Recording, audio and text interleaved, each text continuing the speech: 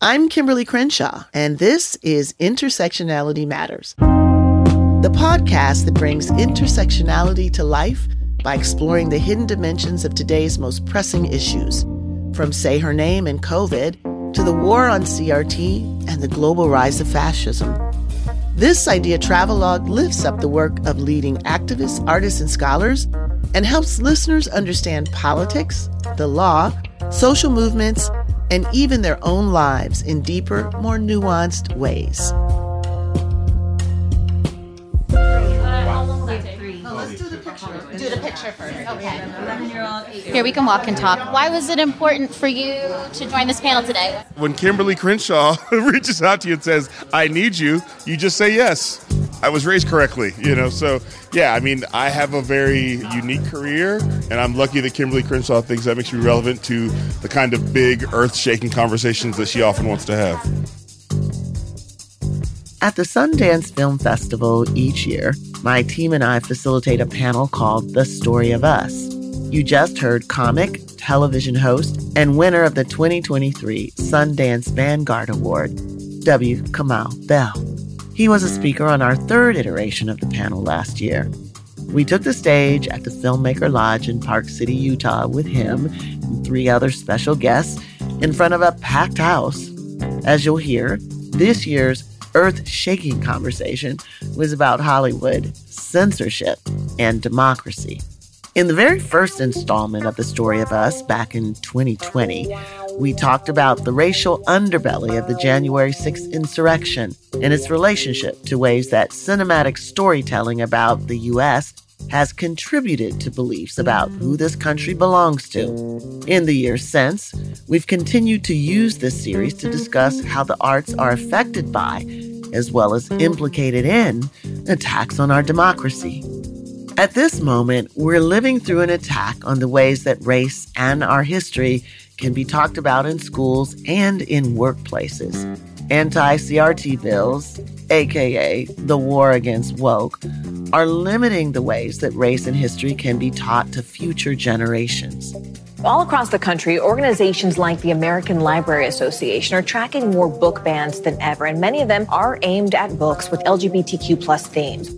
My name is Jeannie Park, and I'm here in protest against all of the actions and attempts to censor and excise the history of African Americans, of marginalized communities, of trans students, the book banning, there's so much. It's a very, very, very long list.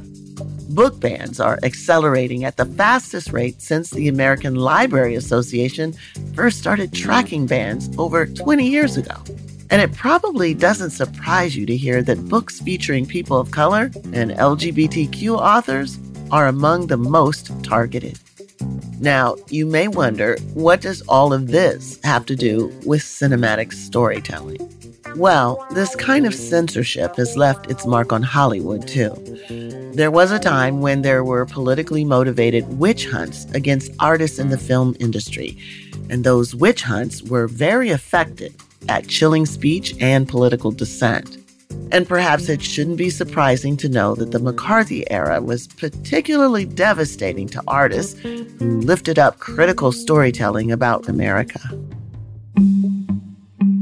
In 1951, a movie called I Can Get It For You Wholesale premiered. It was about a woman named Harriet who turns down a marriage proposal in favor of advancing her career. While the movie had so many pro-capitalism messages and celebrates the all-American entrepreneurial spirit, the fact that the character who succeeded the most was a woman was deemed too un-American. The movie was banned from theaters for fear that it would brainwash the masses. Abraham Polonsky, who wrote the movie, was brought in for questioning, and he was also blacklisted from the film industry. After that point, writers were afraid to portray feminism in their scripts because they did not want to be accused of being a communist. It took decades for Hollywood to rebound from the blacklist on feminism. This is why during the 1950s, in nearly every single film, we see the perfect image of a stay-at-home mum who has dinner ready by 5 p.m.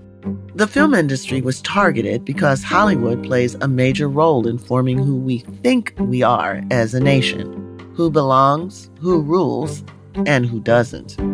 And while cinema often reflects back a wishful view of who we are, a heroic narrative of how we came to be, it often drops the ball when it comes to reflecting back to us who we really are, the parts of the story of us that are distorted, justified, or entirely left out.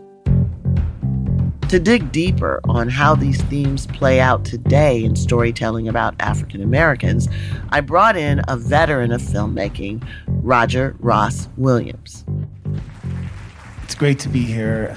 I'm learning so much already on this panel, just sitting here listening to all of you. Roger is an Oscar, Emmy, and Peabody Award-winning director, producer, and writer.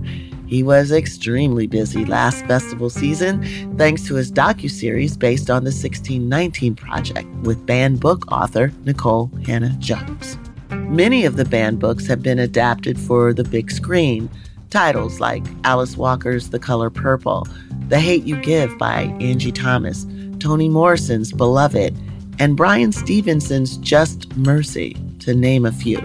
Those film adaptations made powerful statements about who gets to be a hero or a villain in the story of American life. The identities that are celebrated or denigrated in the film linger in the minds of a viewer long after they've left the theater. Another tactic in manipulating our collective memory is writing people out of the American story altogether. Our guest, Holly Maccaro, explained how American Indians are either misrepresented or completely omitted from much of what we see on the silver screen. She also shared the effect of this sweeping cultural erasure on young people, how it discourages them from seeing this country as theirs. Holly is an enrolled member of the Red Lake Band of the Ojibwe, with decades of experience successfully advocating for tribes in Congress. This was really a great opportunity with these great minds to talk about ways that we've come up together, that our communities are similarly impacted, how the infrastructures of democracy hold us all down. So it was really fun. Something I wanted to drive home with this conversation is that it's impossible to be an informed citizen without knowledge of your country's past.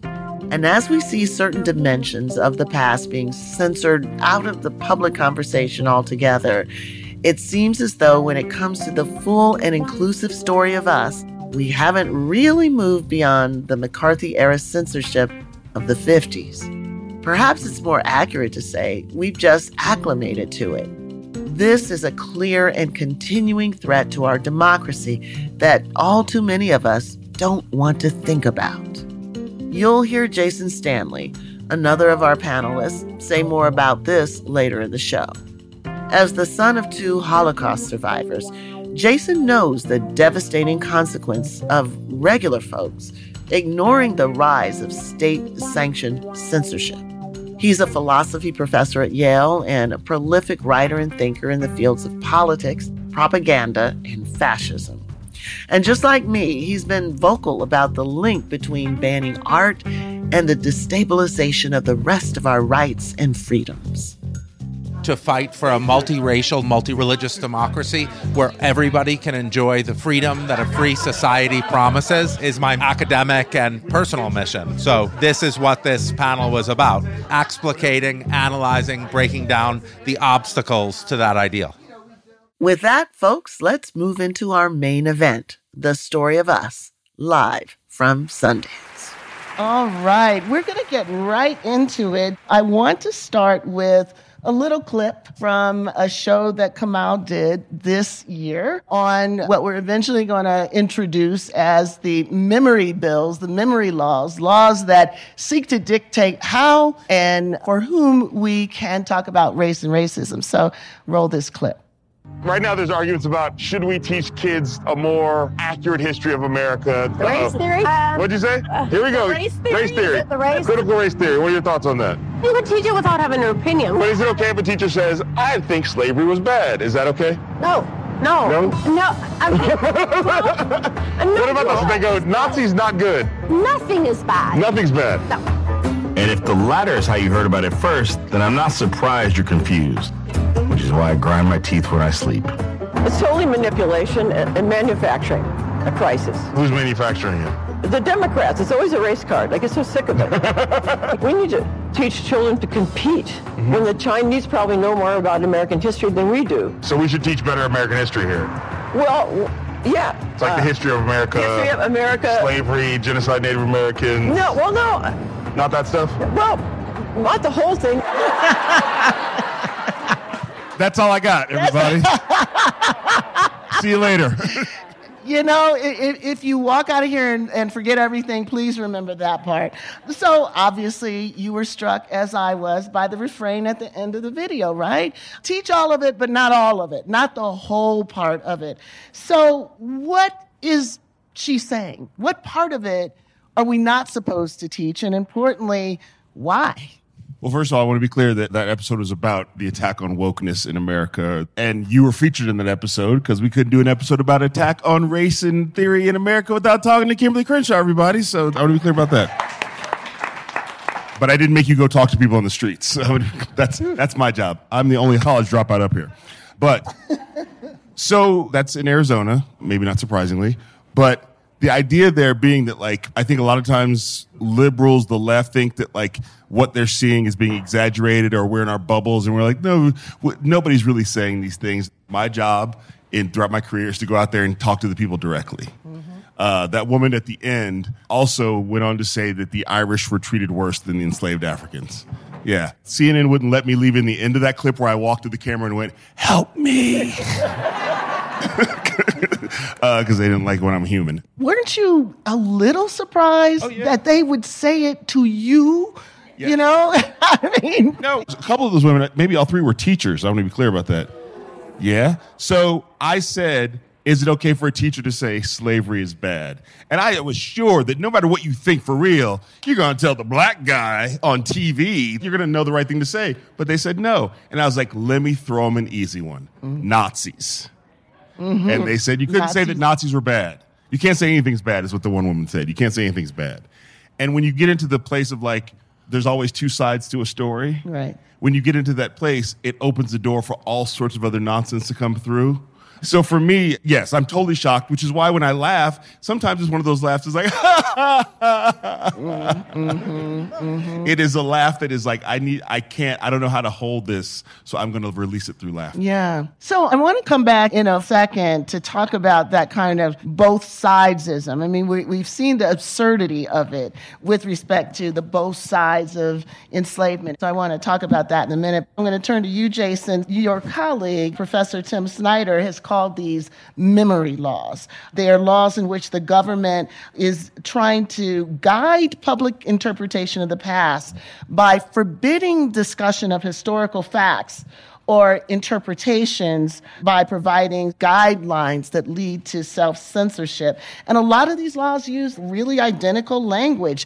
Stories and histories are prevented that cause discomfort, guilt, anguish. Some states have even gone so far as to deputize their students to surveil their teachers and fellow classmates for what is called divisive content. So as shocking as this might be to some of us, it's not news to you, Jason. So what is happening here? So first of all, memory laws and authoritarianism go together. In every country where they're trying to extinguish democracy, they try to control the past. Because democracy is a system, by definition, that means that all of us participate in the formation of the laws that govern us. Now, what form does that participation take? Well, narrative participation is crucial. If your stories aren't told, you're not participating in the formation of the laws. If no one knows your stories, you don't have the most compelling way to affect voting, the most compelling way to affect policy formation. The function of memory laws is to tell a portion of the story. In fascist authoritarianism, what you try to do is you try to constrain the stories just to the group that matters. What group matters in the United States? Well, here in the United States, we need to think about white Christian nationalism. Or we could just talk about Christian nationalism because, as you're going to see from the definition, it is by definition white. Because Christian nationalism is the view that our founders were Christians, and they formed our laws to reflect Christianity. And the greatness of our nation is due to the fact that they were created by these founders, who were, of course, white men, to reflect Christianity. So that's the form, just like in Nazi Germany, the form of fascism was Aryans. Here, the form of fascism is white Christian nationalism. So the goal of these memory laws is to constrain the stories told to that group.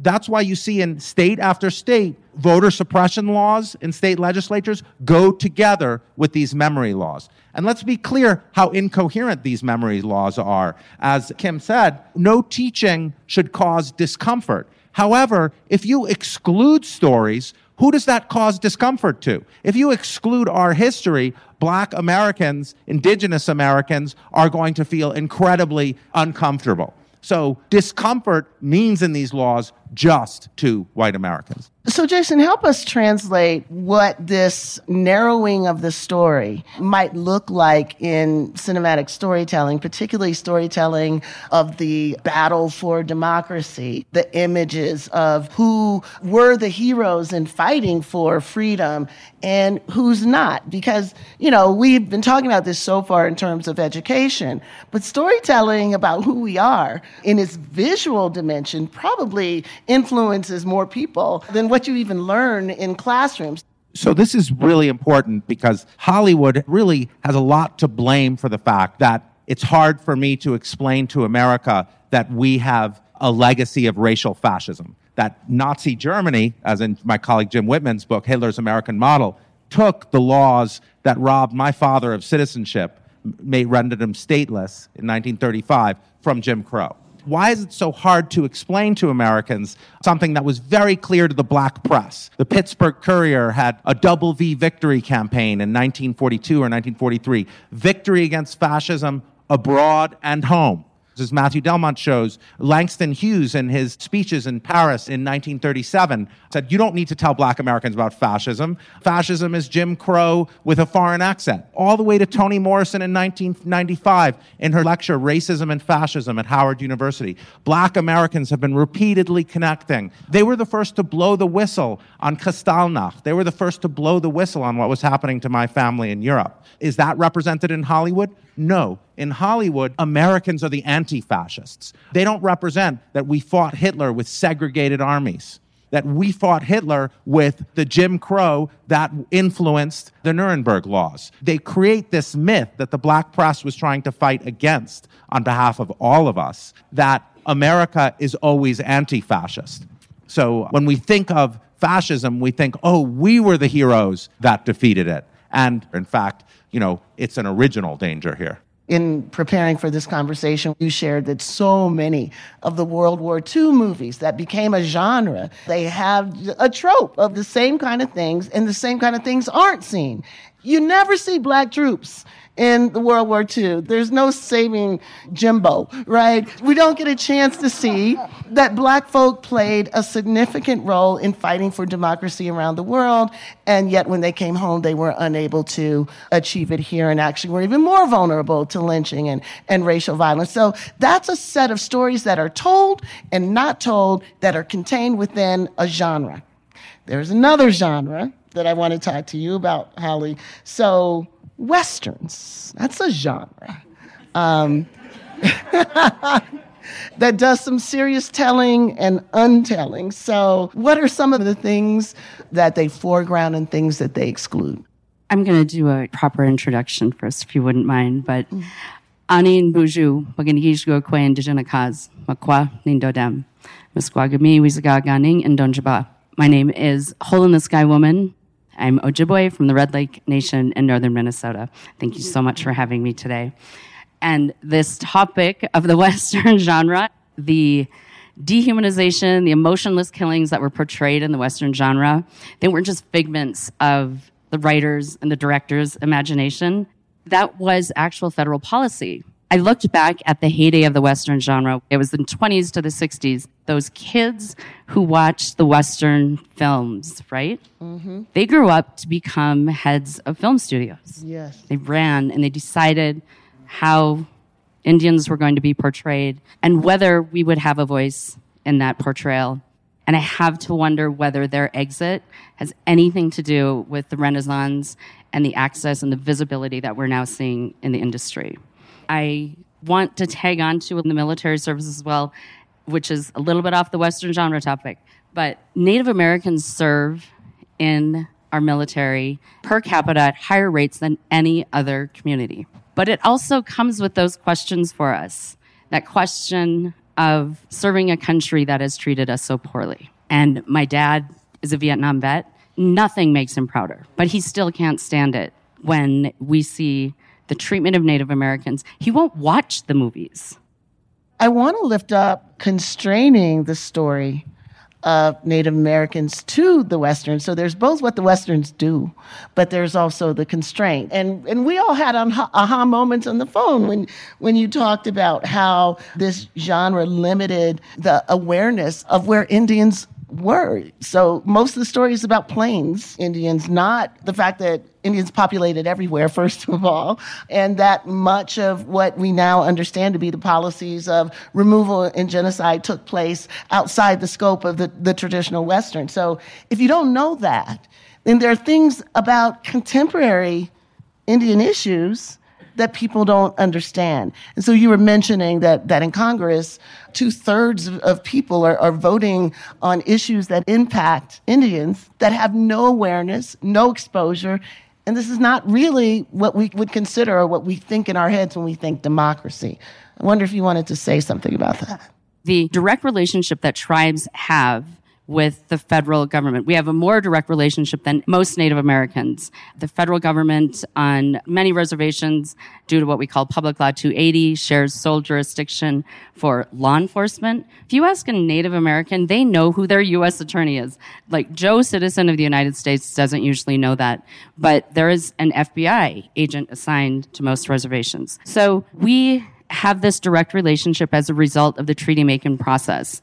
And the federal government actually has this kind of competing role, both as our trustee and also as the one who puts forth the laws sometimes that harm our communities. And 14 states do not have any tribes in their states. But every single member of those delegations vote on our issues. There are subcommittees in the House and in the Senate. So we have folks who their only education may be through the media about tribal issues, about contemporary Native Americans. You know, I am a contemporary Native American, and I do government affairs work in Washington, D.C. I also practice my culture and language and our religion, but I don't live in a teepee on the Great Plains. And, like right now, people actually ask me that, and have in the past, are your roads paved? I can't wait for you to do that show. Duly noted. It's coming. It's coming.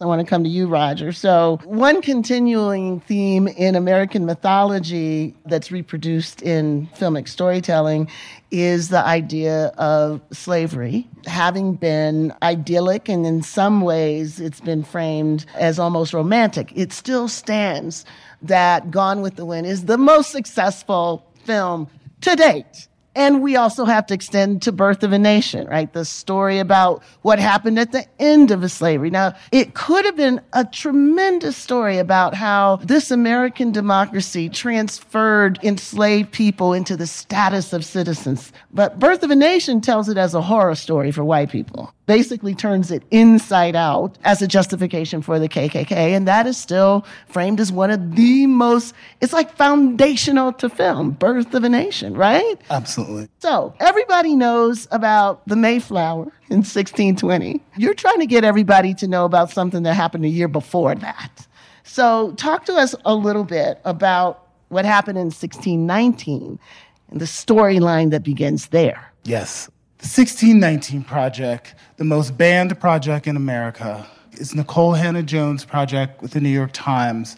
And Nicole, when she was in high school, her only black teacher in Waterloo, Iowa, told her about the ship in 1619 carrying 20 American slaves. The 1619 Project is a reframing of the story of America, that every aspect of American life has been touched by slavery, has been formed through slavery. And when I first read it, I was educated, I was moved, because it celebrates Black accomplishment and Black people and what we've given to this country. We have, through the civil rights movement, through Black Lives Matter, we have upheld America to the standards that the forefathers did not. It is Black people who have fought for democracy, and that's the basis of the 1619 Project. Our premise is that is the true founding of America. So partly what we're looking at here is how the beginning of the story kind of dictates where the story goes. You start with 1620. You have a whole different story than if you start with 1619. Where you start really determines what you think the American story is. So it's not an accident that some of these memory laws actually try to dictate where we start the story, who the characters are, what the drama really is, what the tension really is. Now, here's where I want to come back to you, Roger, because I think some people would say, well, this debate really isn't about storytelling. It's about ideology. And what we are really trying to protect against is a one-sidedness in what gets told. So, Roger, what does a both-sided story around slavery sound like? If you are now producing a film with these constraints about you can tell it, but you have to tell it neutrally. How do you tell a story about slavery neutrally? You don't. The first thing Nicole said to me when we started working together was that this series has to be unflinching. And we are telling the truth, the real story of America. There is no both sides to slavery. You know, the amazing thing about the 1619 Project is that this unflinching retelling of the history of America, when it came out, was the biggest phenomenon. When the 1619 book came out, it stayed #1 on the New York Times bestseller list forever. People want to hear the truth, you know, and there is an army behind Nikole Hannah-Jones and the 1619 of people who are embracing the truth and who are out there as an army of people talking about it. So even though we have gotten pushback, and we can talk about that later, from the networks when we actually present them with the work, but people are listening and people are paying attention. So Holly, I'm going to ask the same question of you. What's a both sides way of telling the story of dispossession of Native people? I live on Payam-Cowichan territory in my husband's lands, and our town, it's a target of the national movement to elect folks to school boards and to city councils, and then to pass these laws banning critical race theory being taught. This community that we live in is home to a very visible tribal economic enterprise with a very visible and civically engaged tribal community. And the wording of the ordinance that was passed by the school board said all the usual stuff, but also if any of the white kids felt badly, they should go to the principal's office and let them know. And I thought, my God, you know, we felt badly for so long. But telling the opposite side is we were here and some people wanted to move in. And they just took it. We played this game backstage, right? So we were here and some people wanted to move in. And, you know, they'd been on a boat for a long time. So shouldn't room be made for them? These are the two sides. The movie isn't going to take any position. The teaching of it isn't going to take any position. And if it does take a position, then it's violating the idea against divisive concepts, right? So it's forcing storytelling into a particular trope. Our favorite year is 1491. That utopia before the colonists arrived. So Kamau, the media also have their version of both sidesism. They have their version of both sidesism around censorship.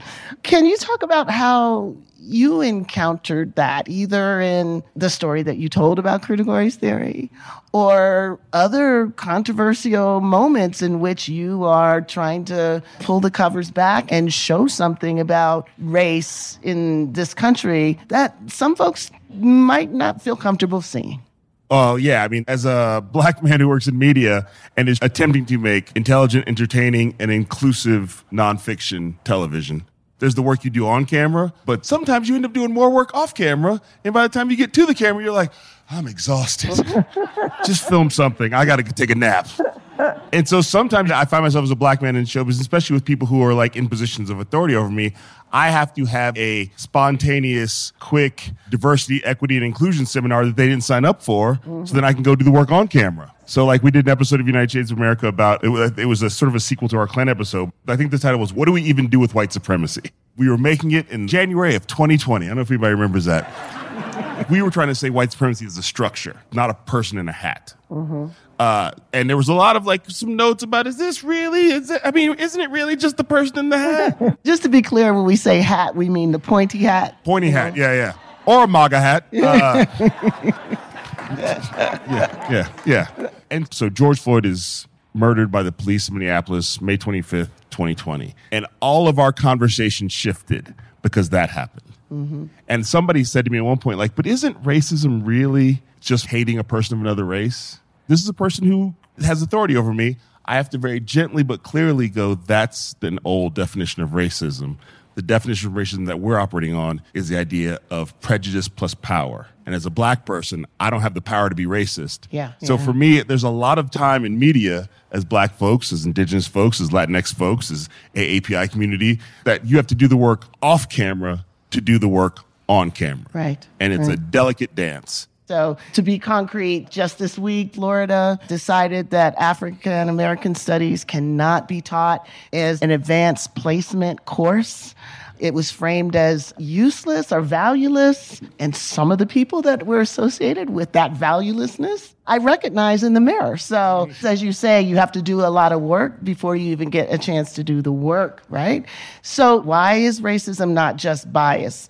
If the memory laws say you can't talk about racism in any other way than prejudice, then you can't understand the contemporary wealth disparities. Because you weren't able to talk about structural racism. You weren't able to talk about the creation of the suburbs with $120 billion of federal money that only went to white homeowners and not to people of color.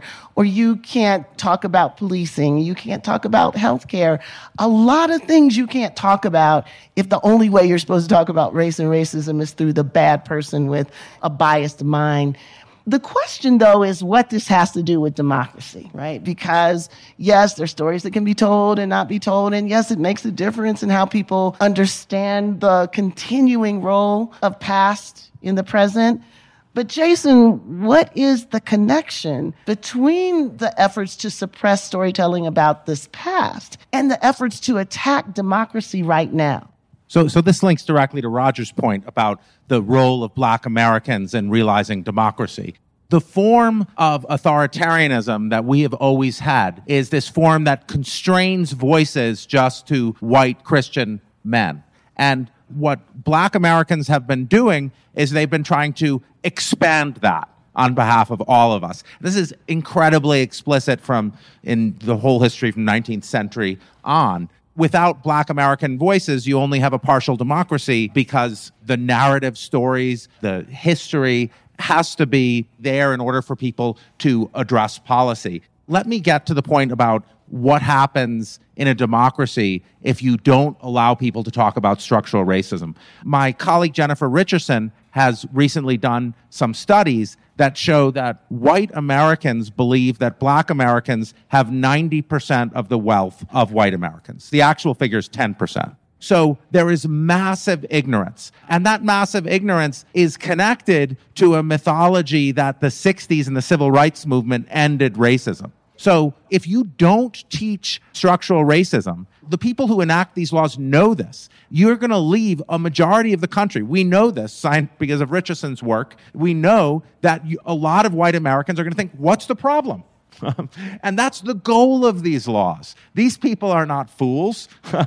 They want people to see black protest, and they want them to react by saying, what are they complaining about? So there's a psychological structure that makes liberals want to think the world gets better as we progress. And guess what? It doesn't. The big lie of post-racial America.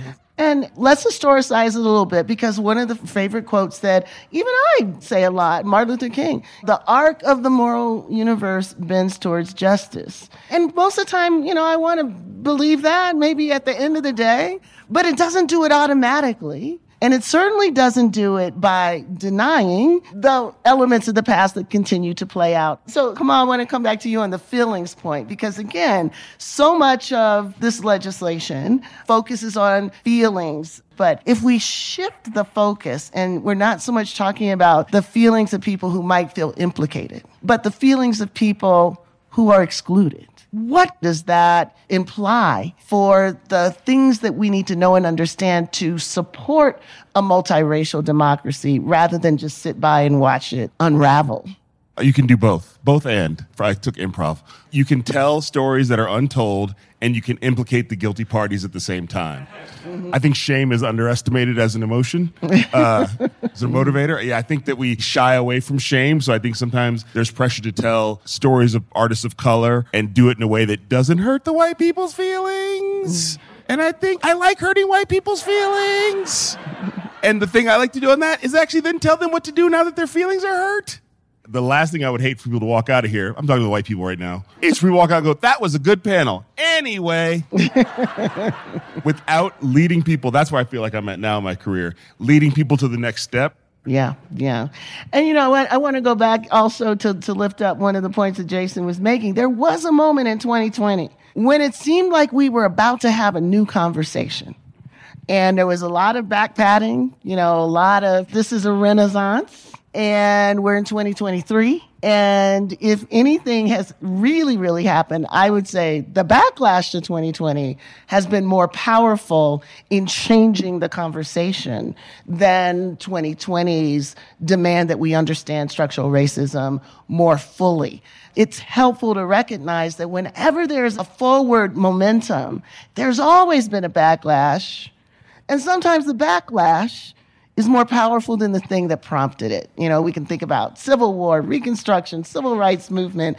Backlash has lasted longer than the actual movements themselves. So that's just a dynamic. And Raja, I saw you wanting to get in there. This is another film that I'm doing, which is Ibram X. Kendi's Stamped from the Beginning for Netflix. It's the history of racist ideas and how they morph, the backlash, and ambitious project because we start in 1452 in Portugal, and Prince Henry hires a writer, Zurara, to write the mythology of black people and slavery, that it's good, that slavery is civilizing black people and it's a good thing, and became a bestseller.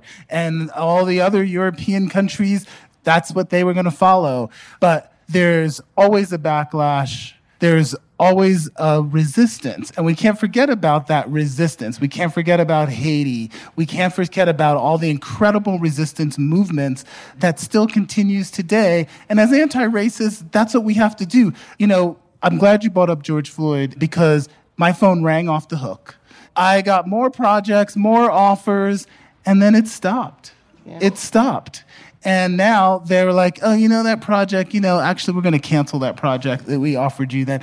But we can't stop the fight. We can't stop being anti-racist. Can I say one thing real quick? My best friend's a bookseller. One of the clear indicators for that is a lot of people ordered the 1619 book and a lot of anti-racist projects. Bookstores ordered those books, had them on the shelf, and a lot of people who ordered them never picked them up. It was like a common phenomenon in bookstores that people were like, I need to read those books. And they never even took them to their house. Holly, I want to come back to you. You were talking about how this might be the moment of renaissance in Indian storytelling. And this festival is a moment where we're seeing more Indian storytellers, narratives, themes.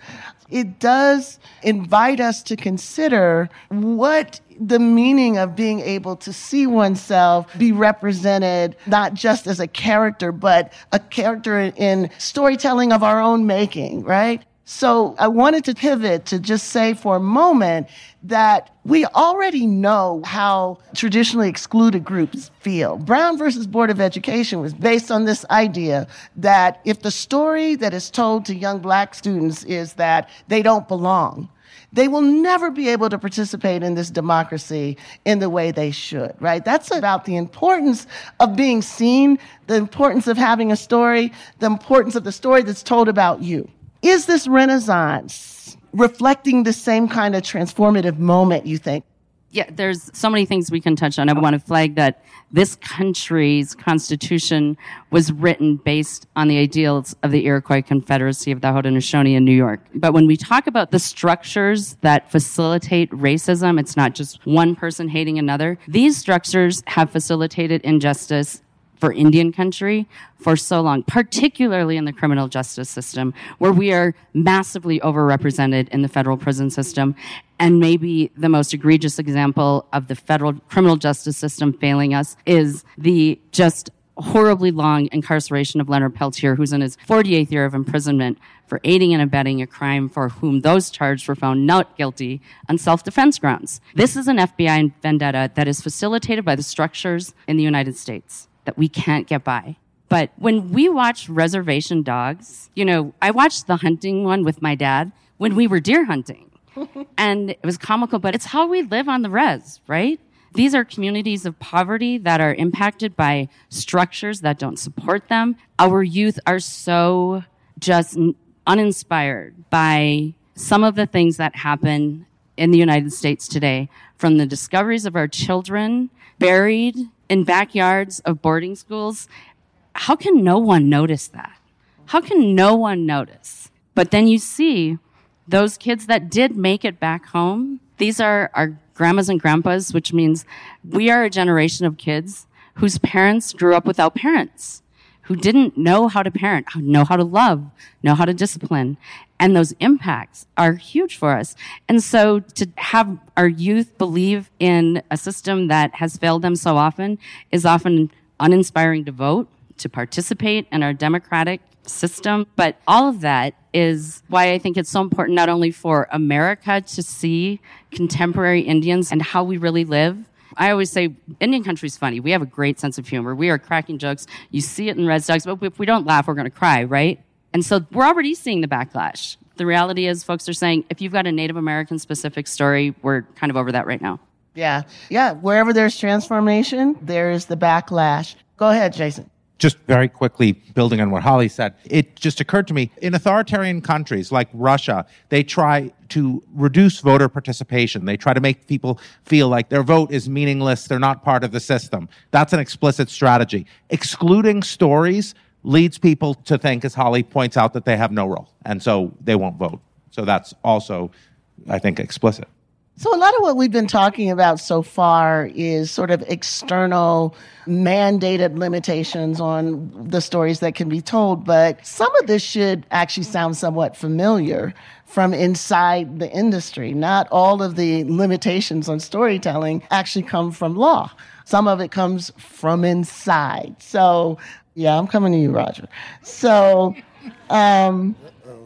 you have been in spaces where you've probably been the only Black person in the room. So we want you to report out a little bit.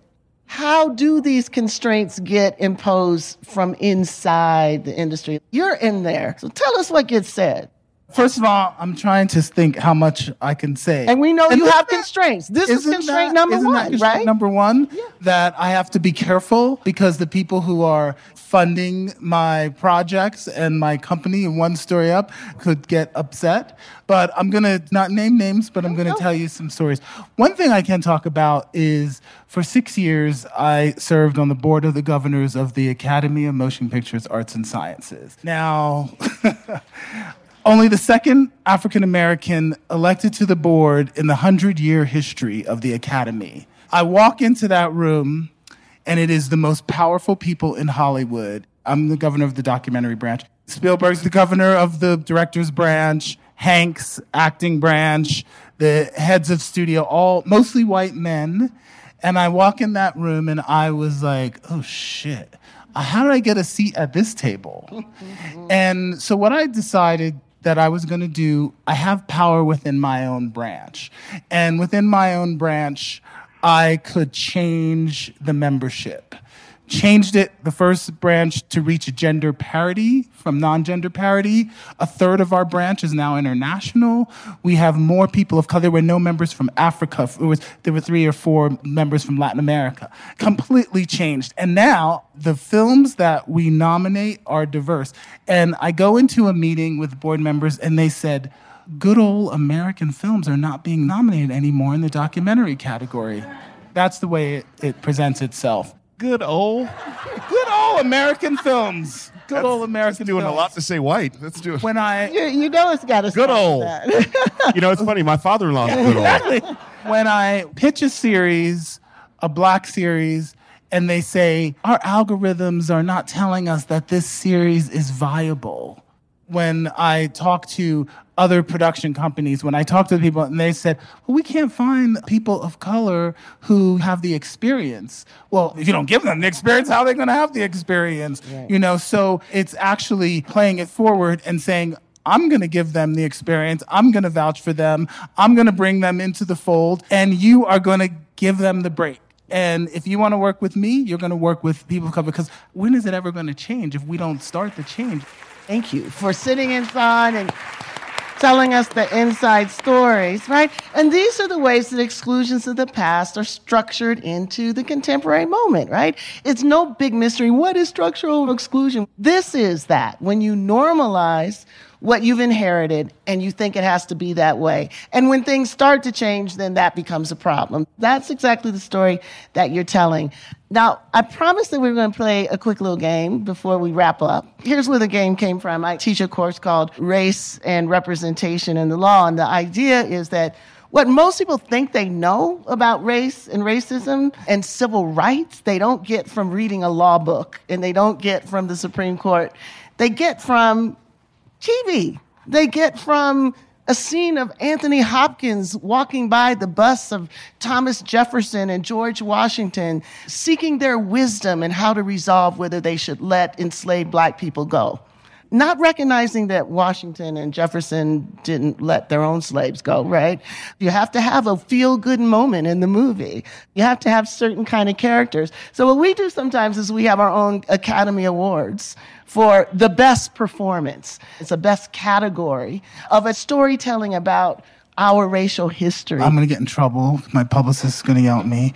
But I've gotten in trouble for this before. The White Savior and The Green Book. Best white savior. Okay. Atticus Finch, between that and The Green Book, Atticus used to win all the time in my class, but now the guy in The Green Book gives him a run for the money. Any other character or trope or narrative thing that pretty much always appears? Sidekick. Okay. Person of color as the best friend. Or your Native American sidekick who is gazing at the stars and also providing you spiritual relief upon command. Yes. Kamal, you got one? That there's only 2 races in a movie, and one of them has to be white.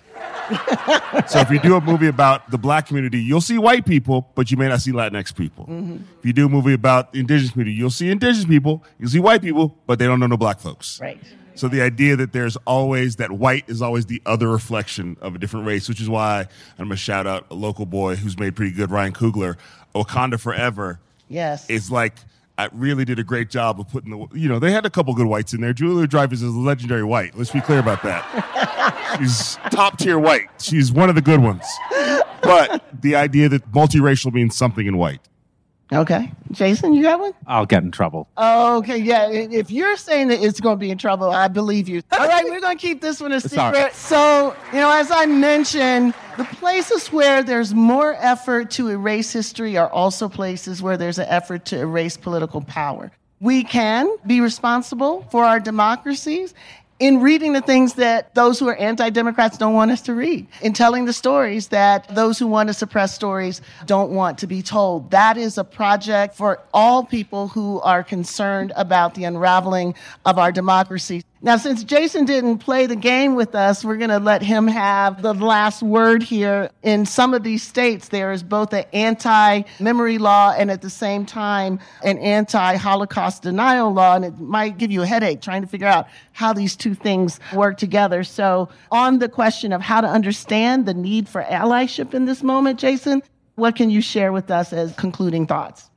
First, as a child of 2 Holocaust survivors, I want to express my fury that these laws draw a moral equivalence between critical race theory and Holocaust denial, which is repugnant. But secondly, on allyship, first they came for the socialists, and I said nothing because I was not a socialist, that still is the most important thing to remember. Think about the form of fascism in the United States, white Christian nationalism. It places men over women. It's anti-LGBT. It's anti-indigenous because it says that this is the most glorious nation since the Christian men founded it. It's anti-black. It's anti-Muslim. It's anti-Jewish. It's anti-Semitic. So we stand or fall together. There's always going to be a desire to not be a target. That's understandable. History shows that minority groups are pitted against each other because each minority group wants to not be a target. We stand or fall together. Thank you, Jason.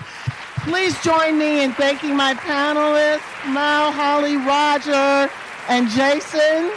Thanks to Sundance. Thanks to Pat, to Tabitha, to everybody at AAPF and all the wonderful staff at the Sundance Film Festival, and thanks to all of you. This episode of Intersectionality Matters was produced by senior producer Nicole Edwards and the team at the African American Policy Forum. Mixing by Sean Dunham. To support our show, subscribe, leave a review, and follow us on social media. I'm your host, Kimberly Crenshaw. We'll be back soon.